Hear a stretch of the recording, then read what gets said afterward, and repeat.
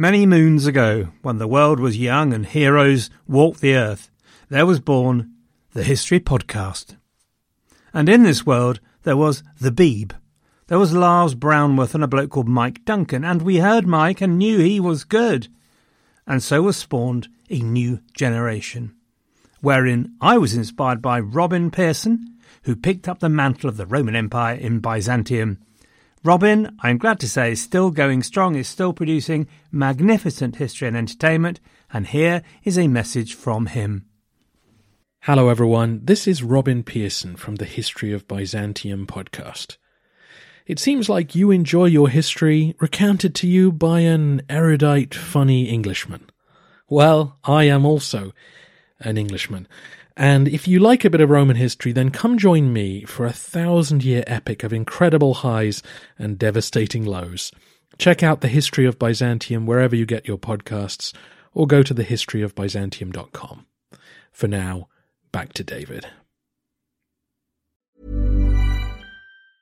Ryan Reynolds here from Mint Mobile. With the price of just about everything going up during inflation, we thought we'd bring our prices down. So to help us, we brought in a reverse auctioneer, which is apparently a thing.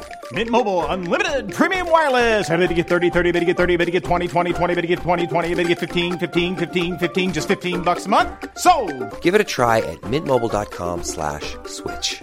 $45 up front for 3 months plus taxes and fees. Promo rate for new customers for limited time. Unlimited more than 40 gigabytes per month. Slows full terms at mintmobile.com.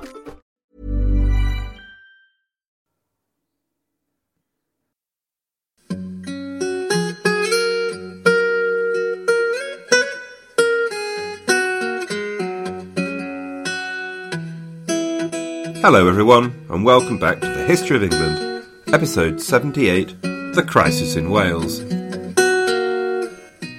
We heard last week about how Edward quickly re-established effective royal government, and the royal finances. The latter was particularly important because he's about to start spending all that lovely lolly.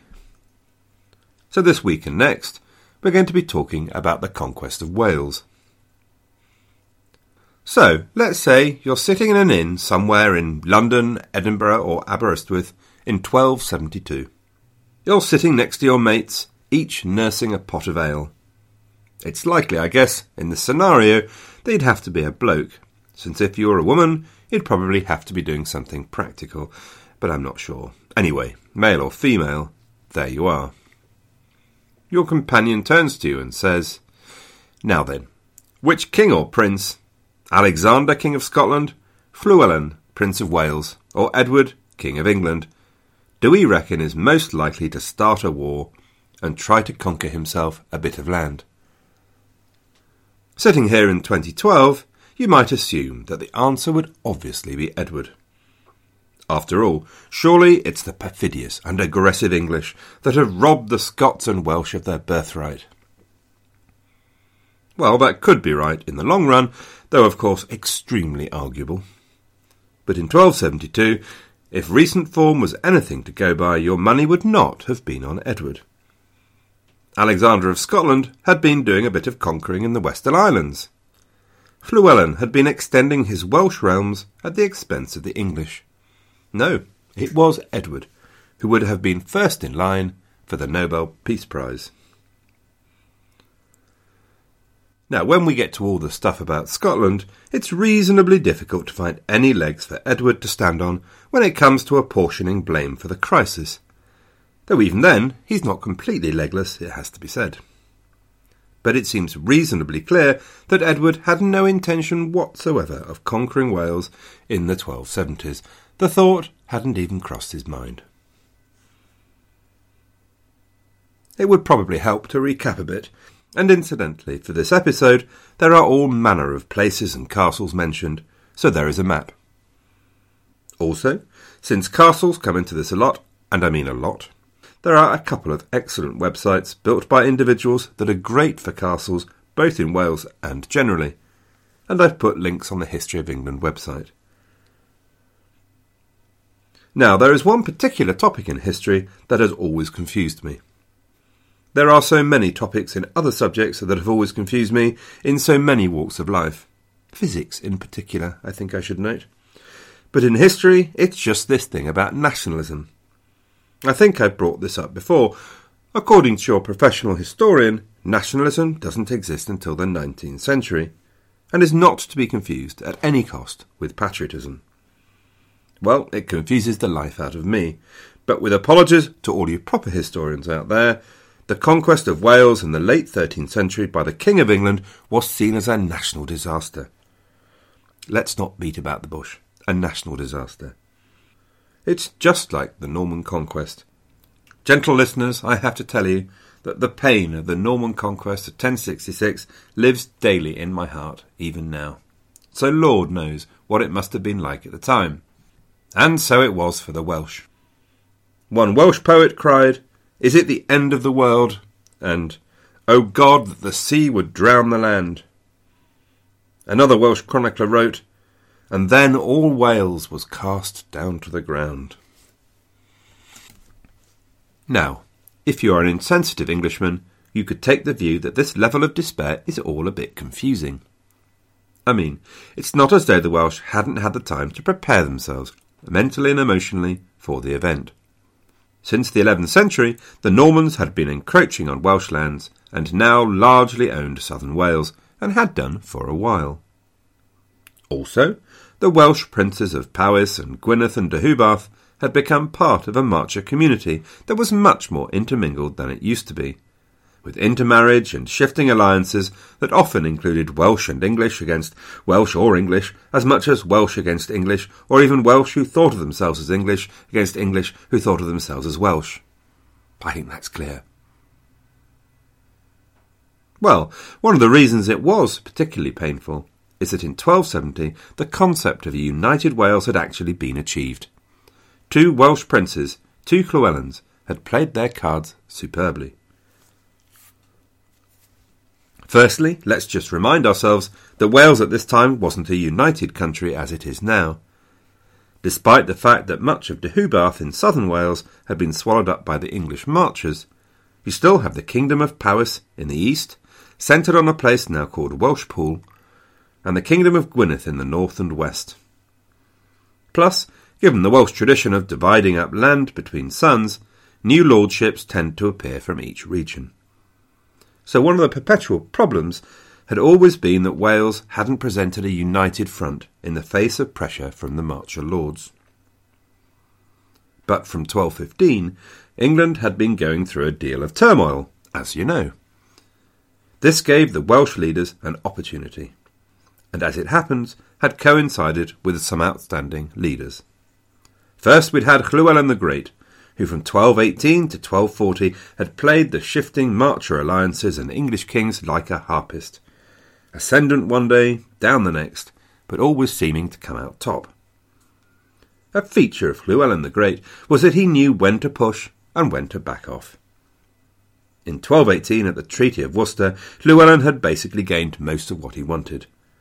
Henry III recognised his right to have the homage of all the other Welsh lords.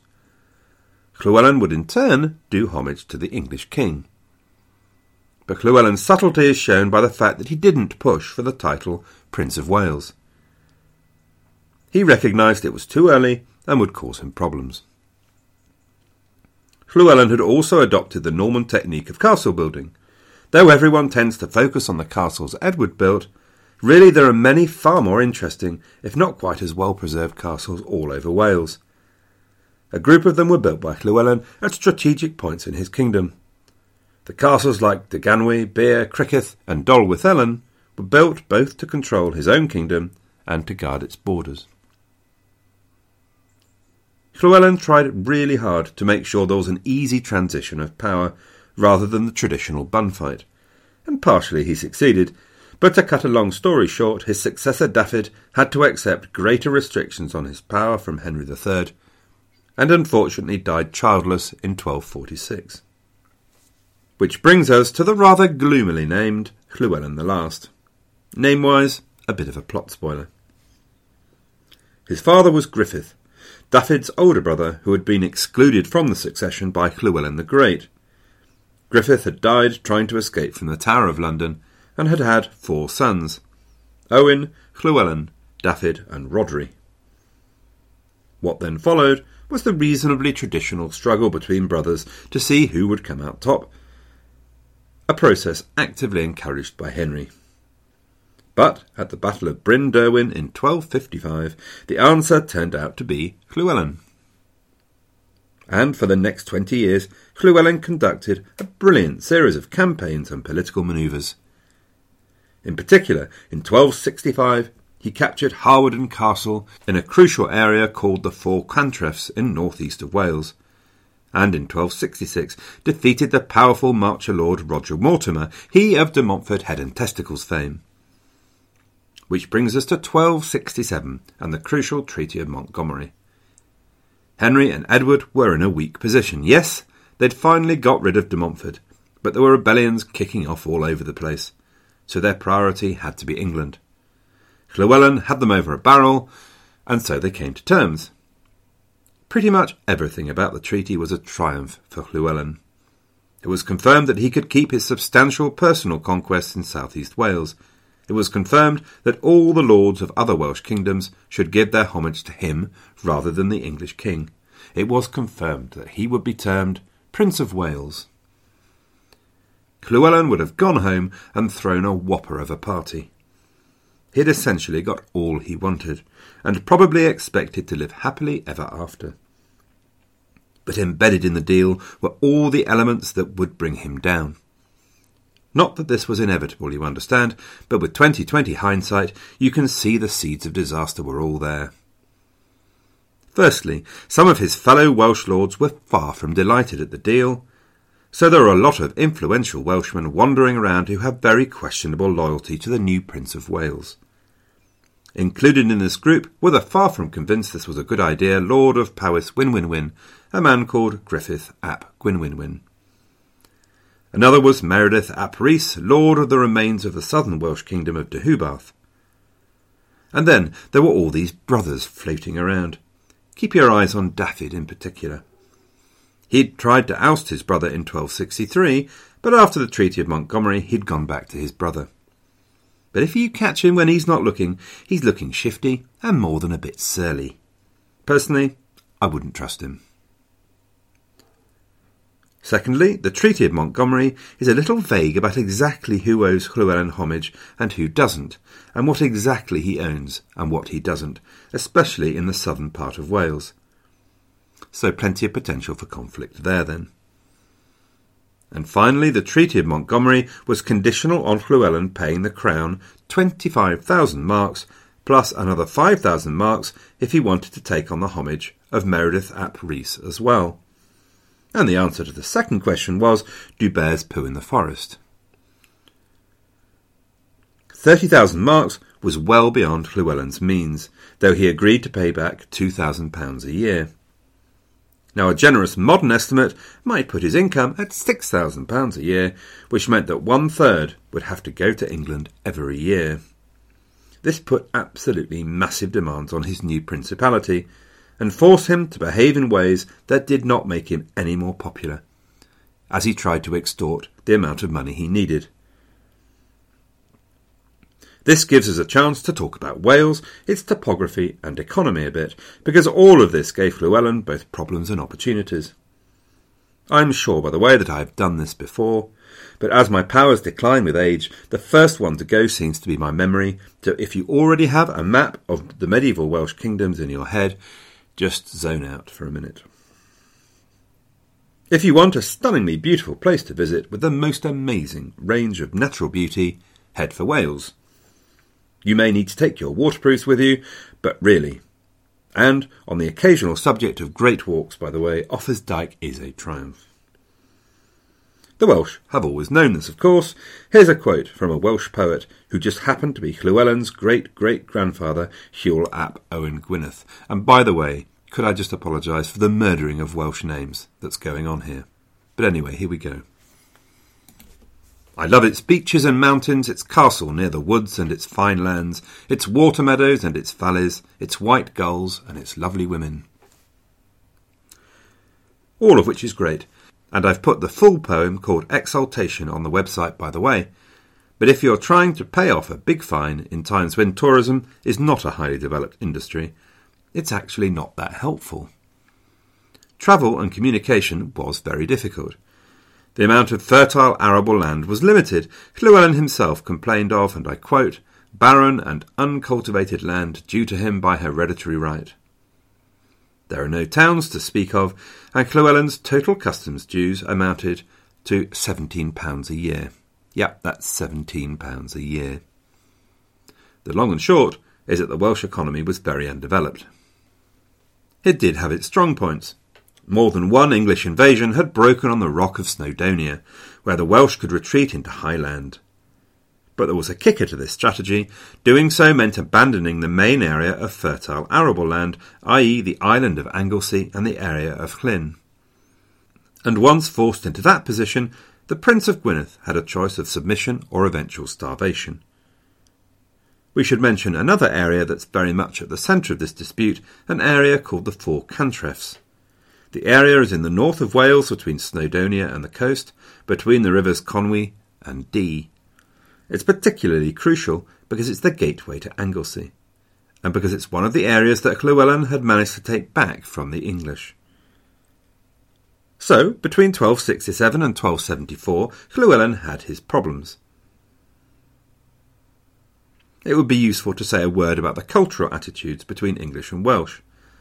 Essentially, the relationship between England and Wales and England and Scotland on the eve of the Edwardian Wars was very different. We'll talk more about Scotland in a future episode, but actually there was a great affinity at this time between those two nations. And the events of the 13th century came as something of a bombshell on a relationship that up to then had been pretty good. This was very different to English attitudes towards the Welsh. As far as the English was concerned, by the 13th century the Welsh had once more fallen back into the barbarian category. Welsh law and cultural practices such as inheritance were very different. Life on the marches was one of constant violence. The practices of the Welsh Church were viewed with some horror by the English Church. Essentially, there was little sense of brotherhood. Wales was without doubt a strange and foreign place to the English. It's against this background that Llywelyn tried to run his new kingdom, and the trouble started almost immediately. In 1268, problems were caused by the vagary within the treaty. Our old friend Gilbert de Clare pushed into some of the disputed lands in southern Wales and started building a new castle, Caerphilly. Now, you might think this shouldn't be a problem. After all, Llywelyn is a prince and Gilbert is just a poxy earl. So surely Llywelyn would just march down there with his army, give Gilly a punch in the nose, and that would be that, problem solved. But I refer you to the comments earlier about Llywelyn's income. In fact, de Clare's income was probably about the same as Llywelyn's, so dealing with this English nibbling of his extremities was not a simple matter. And there are a few Celts who like to have the English nibbling at their extremities. However, in 1270, Llywelyn did indeed strike back with force and succeed in destroying the partly built castle. But within a year de Clare was back and started building and nibbling again. This time, Llywelyn wasn't able to stop him, and by 1273 it was clear that he'd lost this particular struggle. Hey, I'm Ryan Reynolds. Recently, I asked Mint Mobile's legal team if big wireless companies are allowed to raise prices due to inflation. They said yes. And then when I asked if raising prices technically violates those onerous 2-year contracts, they said, "What the f*** are you talking about, you insane Hollywood ass?" So to recap, we're cutting the price of Mint Unlimited from $30 a month to just $15 a month. Give it a try at mintmobile.com/switch. $45 up front for 3 months plus taxes and fees. Promo rate for new customers for limited time. Unlimited more than 40 gigabytes per month. Slows full terms at mintmobile.com.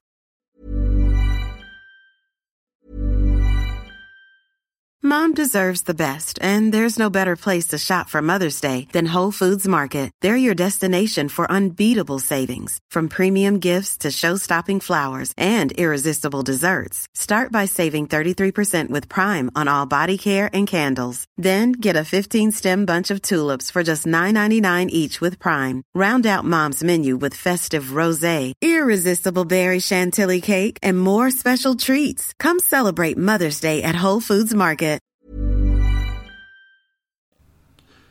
However, during this early period, he did manage to impose himself on the Welsh lords and get them to accept his overlordship, but don't get the wrong impression.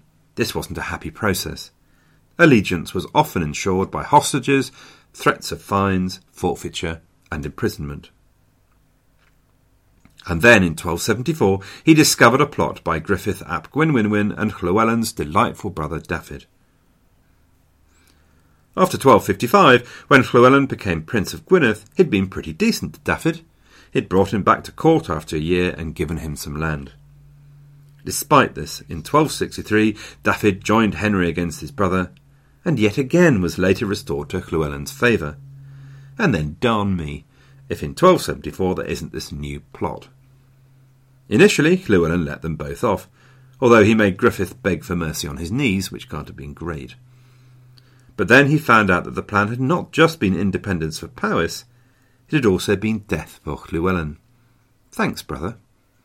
So Llywelyn booted them out, and they fled to England to the safety of the English court, and Llywelyn took over southern Powys directly. By this time also, Llywelyn was struggling with the repayment plan, and in fact he'd got to about 12,000 quid, and then in 1270 he stopped. By this time Edward was in Outremer, and it was the regency Llywelyn had to deal with, a regency which included, as it happens, people like Roger Mortimer, a man with no reason whatsoever to give Llywelyn an easy time of it. A great example of the kind of problem that hit him came in 1273 in the border area of Brecon. Under the Treaty of Montgomery, it now belonged to Llywelyn, which was very upsetting to a certain Humphrey de Bohun, Earl of Hereford, who had held it before him. So our Humph went to the Regency and asked for clarification, and they came up with the harebrained claim that while all the land did indeed belong to Llywelyn, there was absolutely no mention of the castles. So Humph could hang on to the castles. It's not just that this claim is patently absurd, or indeed that such an arrangement would make a nonsense of any real control over the territory by Wales. It's also that Llywelyn could clearly see he wasn't going to be getting any real justice until Edward came home. And at this point, the whole thing wasn't a dispute between Llywelyn and Edward. Llywelyn felt he had a good relationship with Edward. Edward had visited in 1267 and again in 69, and after the second visit, the letters from Llywelyn to Henry had talked of how delightful the visit had been. When Edward left for Outremer, Henry's letters talk in terms of friendship between Edward and the prince. So in Llywelyn's mind, a lot of these problems he was experiencing were at least partly due to Edward's absence. Edward wasn't part of the problem. To take another example, in 1273, Llywelyn was building a castle at Dolforwyn, close to Montgomery. This didn't make the local marcher lord, Roger Mortimer, happy, since he was also building his own castle. So, Llywelyn received a letter in the absent Edward's name ordering him to stop building his one. Llywelyn's reply demonstrates both his confidence in his status and also his confidence that his relationship with Edward was secure at this point. Here are a couple of lines from his response. "We have received letters in your Majesty's name, but we were sure they did not have your consent." And then again, "If you were present in your kingdom, as we hope, such an order would not have been sent." Llywelyn clearly saw that the regency was malicious and biased against him, so he's waiting for Edward to return to have things put right. And for example, when he was summoned by the Regency Council to pay the required homage to Edward, Llywelyn refused. And the evidence is that when the news reached Edward, he also felt pretty relaxed about the situation, and was in fact ordering his marcher lords to stop disturbing Llywelyn. Edward's motivation is probably that he's desperately short of money still, and doesn't want Llywelyn to have an excuse not to continue his repayments. But still, as far as he's concerned, his worldview still has Llywelyn firmly in it. He had no intention at this stage of invading Wales, let alone conquering the place. And despite this raft of difficulties, in 1274 Llywelyn was at the height of his power, and a player of genuine magnitude. So, for example, we have a chronicler's report of a visit this great prince made that year to Dolforwyn. Was he going to build a castle and visit Clun, wondered the chronicler, had he summoned the great men of England to meet him? And meanwhile, all the bailiffs of Wales spent 3 weeks preparing for the visit, making sure the stocks of supplies were all assembled and ready. This was the visit of a great prince. The relationship between Edward and Llywelyn does then begin to reflect the strain between Llywelyn and the Marcher Lords. And it's Llywelyn who pushes it, and for once he really begins to play his cards rather poorly. Maybe by this stage he'd begun to believe his own publicity and forget the realities of power. So without doubt, although he made exaggerated claims to the contrary, Llywelyn was finding it impossible to raise the money he owed Edward, and used the problems with Mortimer and de Clare to stop making his repayments. If the English weren't abiding by the treaty, then nor would he. He might have been better to have had a proper discussion with Edward, who had a history of allowing other lords who owed him cash to repay at different rates. Something could have been worked out. Worse, in 1274, Llywelyn was invited to Edward's coronation and turned it down. Now this is an obvious and dangerous snub. He used the excuse that he didn't feel safe, but the truth was that he was beginning to link the question of homage with his grievances against the Marcher Lords and the impossibility of making the repayments according to the agreed schedule. Nonetheless, Edward remained at this stage very placatory, and again clearly had no ambitions towards conquest. He actually travelled north to Chester in the summer of 1275, expressly so that Llywelyn could pay him homage. This was actually mighty good of Edward.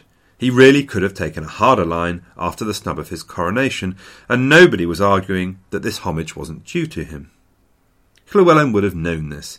He hovered around on the Welsh border, dithering, trying to decide what to do, and then didn't turn up. Bad move. I mean, really bad move. This is without doubt dissing the crown. Edward up sticks and returned south in a fury. Later he wrote to the Pope, and this pretty clearly describes his feelings. In order to receive his homage and fealty, we so demeaned our royal dignity as to travel to the confines of his lands. Now, you might say that Edward shouldn't be up himself so much, but that was the way it worked. Llywelyn knew precisely what he was doing. He calculated that he'd faced down the English before and was feeling outraged about the Marcher Lords with some justice. But the evidence is that he could have worked this through with Edward. The route he took was nutty. Still, the final bridge wasn't burnt. Edward wouldn't come north again, but he did keep telling his Marcher Lords not to cause any trouble. And then Llywelyn took the last bridge, piled faggots around it, poured as many inflammable oils onto the kindling as he could find, and let the final bridge burn for all it was worth. Because he decided to get married. From a world of possible options, who did he choose? He chose Eleanor de Montfort, daughter of Edward's bête noire. For 70 years, in the words of Kenny Rogers, the rulers of Gwynedd had known when to hold up and know when to fold up. Now, suddenly they'd lost their knack, and would pay dearly, and the money would be taken from the table. As it happens, Eleanor's boat was intercepted by the English, and she was imprisoned at Windsor, and her brother Ormary was taken to Corfe Castle. Edward was again livid. Now he began to encourage his Marcher mates to do their worst, and he sent a final summons to Llywelyn to appear at Westminster in April 1276 to do homage. Or else.